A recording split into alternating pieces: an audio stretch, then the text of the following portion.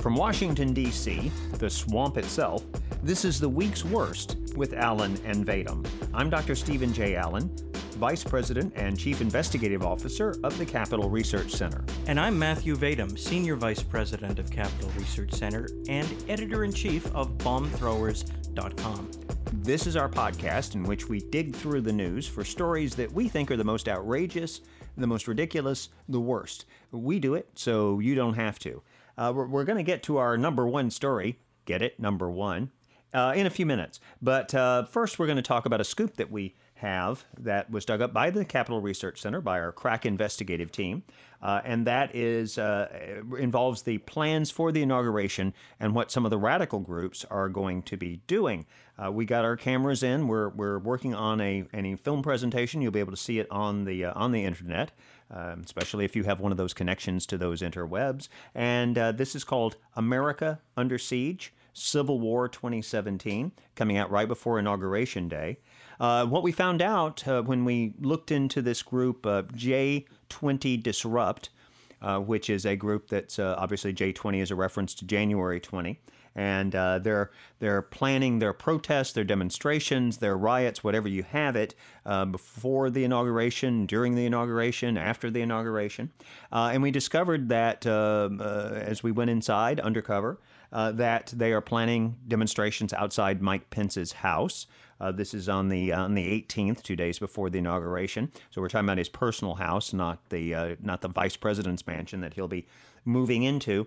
And also they'll be blocking, or at least attempting to block, all forms of transportation into the city and basically bring the city to a halt and have the biggest demonstration there ever was since the dawn of time, or whatever. At least that's their goal. There are reports that the radicals are expecting to have, or hoping to have, 200,000 people. We'll see what happens when they get around to doing that. So that's something that will be coming up, and we hope you will check back to our website to get that, see that material that's coming up here in the next few days before the inauguration. Also, it's interesting. Here we are as we say, in the middle of the swamp, and part of that is we're at the center of things. If you look at Masonic conspiracy diagrams and look at all the lines that connect all the major monuments and places in Washington, D.C., we're sort of in the center of all those lines, and we're near everything from PETA, People for the Ethical Treatment of Animals. The Scientologists are just across and down the street from us. The church that Hillary claimed to be sort of a member of, had she been elected president, she would have been going there, I guess, on certain occasions. That's right across the street from us. And you have the Masonic Temple itself for the Southeast is right up the street. Well, we guess we have some interesting neighbors in that the Jeff Bezos, who's the, of course, founder of Amazon, owner of the Washington Post. He's moving into the Kalorama area, which is about a mile from here. In fact, almost exactly a mile. You mean you're not talking about the embassy of the Republic of Kazakhstan? No, I'm not, which is also in our area It's here. such an exciting diplomatic outpost. I know. And you have to, that's when we get at least it's a safe neighborhood, because the police are patrolling all the time because of all these offices and embassies and so forth in the area. So Bezos is a mile away. Now, it's the same neighborhood that Ivanka Trump will be moving into with her husband, Jared Kushner, and the Obamas will be moving in there. So it's a very, very exclusive neighborhood, as you can imagine. The Obamas, of course, are building a wall for security purposes around the place that they're renting in the Embassy Row part of town, which is just proof that walls work. I suppose. And the place that Bezos has, it's, get this, 26,900 square feet. He paid $23 million for this. He bought it on October 21st through a sort of a shell operation, so they wouldn't know who the buyer was. And interestingly enough, of course, he bought it right before the election. So presumably he was hoping to hang out with his pals, and particularly the new president of the United States. I don't think he'll be hanging out that much with the president, as it turns out, because the election didn't go quite the way that Jeff Bezos would have wanted. Oh, poor thing. Poor thing. And it's like a lot of the people that, people are renting out their mansions in D.C. Through Airbnb. for the people who were coming for the inauguration. And interestingly enough, after the election returns came in, 90% of the people who had rented these mansions and other homes here, they said the average is about $160 a night normally, but $1,000 a night for the inauguration. $1,000 a night. 90% of those people canceled. So that means that I guess the election didn't go the way that those rich people who were planning on coming here for the inauguration thought it would. Oh, those poor rich people. Yeah, I know. And the impression is always that the people who are the wealthier are the ones who would vote for the Republicans or for Donald Trump and against the Democrats or for against Hillary Clinton. But in fact, we've done a study, and this is another scoop brought to you by the Capital Research Center. We had an op-ed in the Wall Street Journal this week, written by Michael Barone, the great political analyst, based on our research, and this is now available on our website. And what it showed was that if you look at the top 300 zip codes nationwide, representing the top 1.4% in terms of socioeconomic status, that the contributions there were 60% to the Democrats. If you look at the big four metropolitan areas, the zip codes in the top 5% by socioeconomic status, that means like the rich and powerful people, then you find it was 65% Democratic. And if you look at the big four central city zip codes in the top 5% in terms of wealth and power, or as they say, socioeconomic status, that was 70% Democrat. And the thing that Barone wrote here, I'll just quote this one little bit. He said, half a century ago, many liberal commentators argued that Democrats, as the party whose policies allegedly represented the interests of lower-income Americans, had an unfair disadvantage in raising money for campaigns because they couldn't compete with Republicans for access to the checkbooks of the wealthy. The data presented here make clear that that argument, regardless of whether it was valid then, has no validity today. And of course, we just had an election in which Donald Trump was greatly outspent by the people on the other side, making the argument, by the way, that money is not the be-all and the end-all of politics, that you can get elected without sort of selling yourself to the rich and the powerful. And he seems to have made that point pretty well. So that study, that article by Michael Barone is on our website. So why don't you start off with your first story? Well, I want to talk about how the pace of violent attacks against Donald Trump supporters has slowed in the last few weeks as we approach the inauguration. But we know that it's going to pick up at the inauguration, especially with perhaps 100,000 dangerous anarchists and other radicals, socialists and communists, coming to town as part of the J20 movement, the movement to disrupt the inauguration. As Michael Moore, the movie director, I like to call him the mockumentary director, said the idea is to shut down the inauguration itself, which will never happen, or at least force it indoors, as if to suggest that Americans are ashamed of the incoming 45th president of the United States, Donald John Trump. Now, we know that's not going to happen either, but the point is that these troublemakers want to cause as much trouble as they can, and no doubt some violence will come out of it. And, we might get some good action footage of police billy clubbing commies, which is something that always gives me a lift.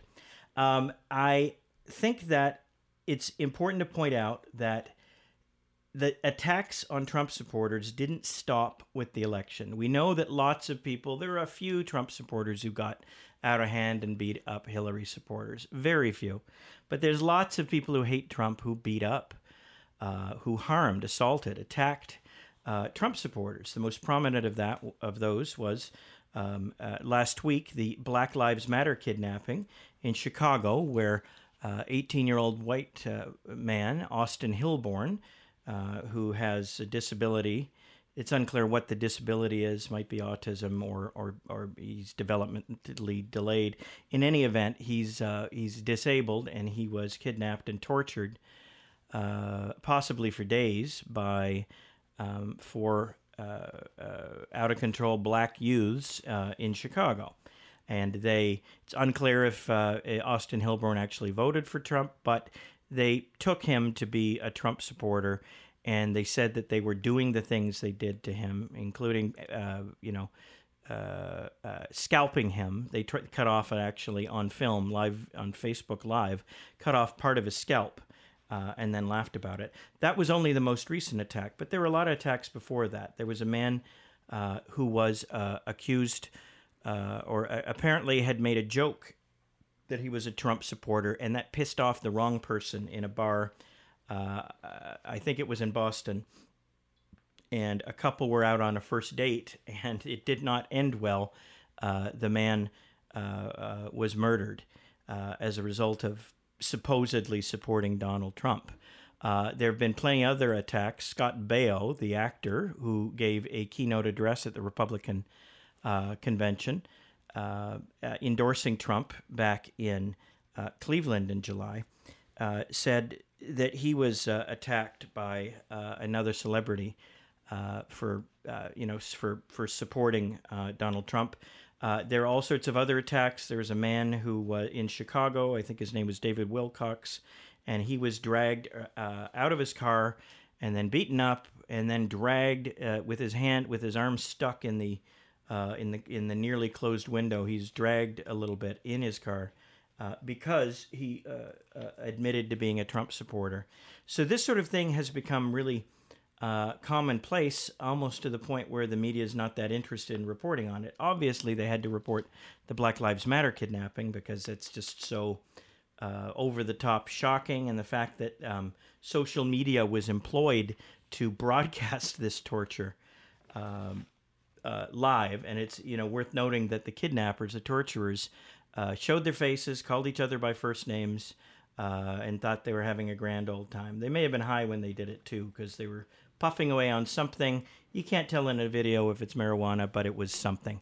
And they were being very raucous. And in any event, there have been at least 24 anti-Trump attacks that I was able to document that have taken place since the election was over on November the 8th. And one of the things to keep in mind is that we have on tape a guy named Bob Kramer, who was a Democratic Party operative, somebody who is important in Chicago, enough, you mean, right? Yeah, and important enough to have been to the Obama White House 342 times, I think it was. Right. And legislative architect of Obamacare, he's called. Exactly, and that this is someone who was talking about bringing people in who would start fights at Trump rallies. The idea was to create the impression that it was the Trump people somehow who were the dangerous ones that were tended to violence and so forth. And this was the impression they were trying to create. And it's interesting that after this came out, now you would think that the Democrats, at least they would be ashamed of this and that they would not want to be associated with this fellow anymore. In fact, he was at the front row the other night when the president gave his farewell address, and he could be seen on television there in the front row. He was in an honored position because, hey, as far as the Democrats are concerned, starting violence, violating the civil rights of your opponents, it's no big deal. And this false flag operation aimed at making Trump supporters falsely appear to be violent hooligans was approved at the highest levels, including by Hillary Clinton, according to Robert Kramer, the convicted felon we've been talking about. He's a check-kiter. He's married to Congresswoman Jan Schakowsky, Democrat, Illinois.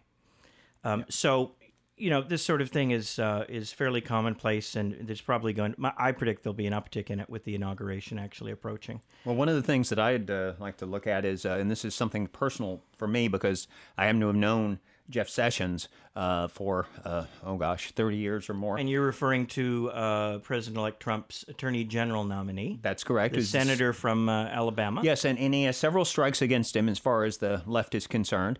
For one thing, he's a Southerner. Another thing is he has a Southern accent. He's also from Alabama, so that's three things. And then, of course, the fourth thing is that his name is Jefferson Beauregard Sessions III, which is often referred to by people and left-wing commentators as showing that he was named after, of course, presumably the one of the Confederate generals, and who was very prominent, well-known, General Beauregard, and also after Thomas Jefferson. Now, of course, Bill Clinton was named after Thomas Jefferson, although he commented to some of his compatriots when he was young that he'd rather he had been named after Jefferson Davis if he was going to be named. That was Bill Clinton saying that. But in any event... I think you left out Jeff Sessions' most grievous sin, and that is being Caucasian. Well, that's one of the things, and that came up when... Because there is no greater crime today against political correctness. An MTV host, Ira Madison III, actually made fun of him because his Asian American grandchildren were present at his confirmation hearing, and this reminded me, of course, of when Mitt Romney's African American grandson was mocked by an MSNBC commentator during the 2012 campaign. But the thing about Jeff Sessions' name, it's so funny because, as we all know, it's important what a person's middle name is. That tells you a lot about a person, is what his middle name is. And so the emphasis on Beauregard, this goes back to the Washington Post during the time when Jeff Sessions was nominated for a federal judgeship roughly 30 years ago, and the Washington Post actually headlined the story where they attacked him and they denounced him as Jefferson Beauregard Sessions. That was the name. And now we see that this crops up. The Nation magazine, leftist magazine, they call him that all of a sudden. The Daily Kos calls him that. And of course, as we all know, the importance of a person's middle name was brought up in the 2008 campaign. And that was when some people referred to Barack Hussein Obama. And those people were roundly denounced for their bigotry. And this was by the Republican candidate at the time, 2008, absolutely. John McCain. John McCain had to... How dare you use my opponent's middle name? He had to renounce a fellow who introduced him at a rally who had used the name Barack Hussein Obama. So it shows, just one of those things that shows you some of the prejudices of the left. So what do you have next there? Well, I wanted to talk about the wet foot, dry foot policy. That is the special immigration status that had been in place for 22 or so years since the Clinton era. And that was that if Cubans can successfully flee their country and set foot in the United States, in other words, that's where the name comes, dry foot, you get onto U.S. territory, you're in. If your feet still wet, you haven't made it to the shoreline, you didn't get in, and they can send you back. And it was a compassionate policy put in place to allow victims of repression from the totalitarian state in communist Cuba to ease their way into America, the land of liberty. And because Obama is best buddies with Cuban communist dictator Raul Castro and has been improving relations with the country, there is he has now made it more difficult for Cubans to escape, and many more Cubans as a result are going to be interdicted at sea and turned back. And we know what happens to people. It's a crime in Cuba to leave, if to be a Cuban citizen and to leave without authorization. So, are these people going to go back to firing squads? My guess is they won't, but they may go back to unpleasant circumstances. They may go back and not be able to find a job. They may be persecuted. They could be tortured. They could be briefly jailed. Who knows? But bad things will happen to them. And it's really shocking that President Obama would do this with just a few days remaining in his term of office. And, it's just the latest middle finger to Cubans and to Cuban Americans who are yearning to breathe free, to use that old expression. And what some of the younger people in the audience may not know, they don't teach this in history books, unfortunately, is that there's a lot of guilt among people in the United States because American elites were key in supporting Castro, in helping him take over. The New York Times repeatedly lied and said he wasn't a communist. And in fact, it's so funny because after he took over in Cuba and started oppressing people, sending gay people to concentration camps, mass murder, people fleeing the country in little rickety boats and any other device they could get to get out to sea. Castro gave a speech at one point, and he announced that, in fact, he was a Marxist-Leninist, that is, a communist, and they confronted the New York Times reporter who had been covering him the whole time and kept assuring us that he was no such thing. And they said, well, what do you think about this, Castro announcing that he's a communist? And the New York Times reporter said, well, he doesn't know what he is.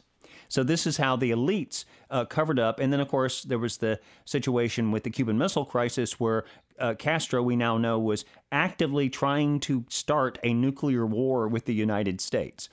This fellow's a monster. The regime, of course, he died this past year. There were some news networks that treated it as one of the people we've lost, who we cared for so much.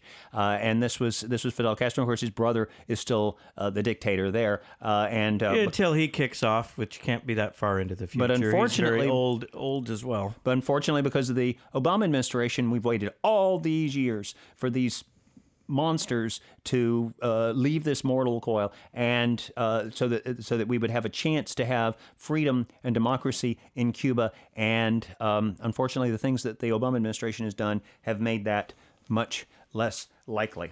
Let's talk a little bit about the number one story of the week, which is the Russia smear. And in case you haven't heard, and I'm gonna clean this up. I'm gonna keep it as clean. This is the number one story. Yes, we're gonna keep this as clean as we can. But we have to talk about the details, and this is important. It really pisses me off too. Yeah, because I think leaving out the details is a disservice. People who hear the sanitized version, even places like Fox News, and they say, well, we don't want to spread terrible rumors about people that aren't true. But on the other hand, it's the details that make the story ridiculous. Because the story, here's how it goes. In September 2015, there was a Republican opponent of Donald Trump who paid for, and this was a supporter apparently of Jeb Bush, but of at least one of the Republican opponents of Donald Trump, who paid for Fusion GPS to dig up dirt. This is a firm that does research. They're the ones who concocted the cockamamie defense of Planned Parenthood after they were caught selling body parts on tape, and they made it seem like this had somehow been edited so that it was unfair, and many of the networks just bought that story and put it out there. Unfortunately, that they're very successful at crafting a false narrative. Right, when they were talking about crunchy, using a less crunchy method of abortion in order to preserve the body parts, and the woman who was a big official in this was talking about getting her Lamborghini and negotiating prices, which of course is not when you're just getting reimbursed, which is what they said they were doing. So anyway, so they concocted this total ridiculous story, but it protected Planned Parenthood, which gets $500 million a year from the taxpayers. So anyway, so this Republican goes to them and gets them to do research on Trump, and they start doing this. That's later picked up by a Democrat who's paying for it after the Republican drops out of the race. And they dig up an MI6, a former MI6 operative, that's roughly speaking the British counterpart to the CIA, named Christopher Steele. And he digs up this really interesting story. And this is the story that Donald Trump had gone to the Ritz-Carlton in Moscow. And while there, he was in the presidential suite. Who knew there was a Ritz-Carlton in Moscow, by the way? Hey, apparently Donald Trump did. And he found it, and he decided, because that bed in the presidential suite had been used by President and Mrs. Obama. And so consumed by hatred was Donald Trump, and so perverted was Donald Trump, that he hired prostitutes to, I'll clean up, use the bathroom on the bed as a way of showing his disrespect and working out his sexual perversions. Well, they showered disrespect all over the bed. Is that right? Yeah. And so this, of course, was taped and videoed by the Russians, but totally to Donald Trump's surprise, because it would never have occurred to Donald Trump, who has business operations in 50 countries, that if he went to a hotel in Russia, that it might be bugged. Like the Russians have always bugged every hotel where prominent people have stayed, or even less prominent people have stayed over the last, since before there were communists, even back in the days of the Tsar. So Donald Trump is completely blindsided by this. And then they use this to blackmail him, and they turn him into a Russian spy. And all the people working for him are Russian spies. And his legal counsel even goes to Prague for a secret meeting. Now, of course, it turns out he was never in Prague, but nevertheless, this is what happened. And this makes it into an intelligence report. Gee, how did that happen? Donald Trump kept saying that there's some people in the intelligence community who are trying to embarrass me by making stuff up. And now we know. Guess what? There were some people in the intelligence community who were trying to embarrass him by making stuff up. This is completely ridiculous. But it was the basis for a story that Harry Reid was promoting. That was the Senate minority leader, Senate Democratic leader, majority leader when they were in the majority. And he's no longer in office. And he's no longer in office. But remember, he's the guy who said that Mitt Romney didn't pay his taxes. And then when it was pointed out later that, in fact, none of that was true, his response was, yeah, it worked, didn't it? It did. That's right. Didn't an innocent gym workout machine poke out his eye as well? Yeah, something like that. It could have been mobsters, but we don't know because, hey, we don't report fake news like they do. So here you have these memos that he's promoting. Now, they get to John McCain, who, of course, hates Donald Trump. And I wrote the hardest I was ever on Donald Trump at writing a column was when he attacked John McCain, because I had worked for Jeremiah Denton, a fellow POW, and so I came to his defense. But here John McCain, who frankly has gone off the deep end in recent times, along with his sidekick, Lindsey Graham. John McCain passes it along. He works with this guy that was the former ambassador to Moscow under Tony Blair, in the British ambassador to Moscow. And they pass it along. It gets in this. It runs as an article in Mother Jones magazine, the left-wing magazine, an article by David Korn, a famous left-wing writer. Also known as David Porn, because he loves lurid stories. Well, there you go. Well, it makes it into Mother Jones in October 31st, right before the election. And the regular media, even they occasionally show, some restraint. Of course, that was before Donald Trump was elected, and they had to make sure they brought him down because they thought he was going to lose anyway, and there was no need for them to get into this story. And what they're doing now is after this story, by the way, leaked because it was there were 8 members of Congress who were briefed on this, and that included the top leaders in Congress on both parties and the chief people in the intelligence committees, and apparently one of them or some other person who was involved in the briefing process leaked this, so it ends up at BuzzFeed being a famously left-wing news type organization. Run by Ben Smith, a notoriously dishonest reporter who worked for years at Politico newspaper. And so left-wing that they refused to take advertising from the Republicans in this last election on the grounds that the Trump campaign, they said, is directly opposed to the freedoms our freedoms in the U.S. and around the world. And 2 days after that statement was put out, the CEO hosted a fundraiser for the DNC that was $33,000 a ticket. So I guess that's for the regular working people who support the Democratic National Committee. And he's contributed almost $500,000 to the Democrats since 2004. So anyway, here it ends. It makes it into BuzzFeed. And then it's part of this narrative about how the Russians hacked the election. And you see that we now have this story out there, and it's a critical part to understand how they commit these deceptions. They leave out the key details. A few years ago, there were allegations of child abuse against daycare workers, and in which the children claimed that after the daycare workers had abused them, that they then got on their brooms and flew away. And the jury was not allowed to hear the part about the brooms because that would have discredited the story that the children were telling, which was simply what was being fed to them by the investigators, and they were repeating it back. They're children. They don't know the difference between reality and fantasy. So they were telling these things. So these daycare workers were falsely convicted. And that's what they're doing here. They're leaving out the details that make this story as ridiculous as it really is, and only saying there are unverified reports, there are unsubstantiated reports, and saying things like that so that Donald Trump looks bad, and they can bring him down, they can discredit him, and they have no responsibility whatsoever. And everyone knows the only person who rides a broom is Hillary Clinton. Now, that's not nice. So it's up to people in the media. I think you need to get out there, please tell the details of this story so that people understand exactly how ridiculous this story is. Donald Trump is not a Russian spy. The election was not hacked. The Media Research Center, by the way, did a study. They found 49 times that the major media, the three, CBS, NBC, CBS, had said that the election was hacked. It was never hacked.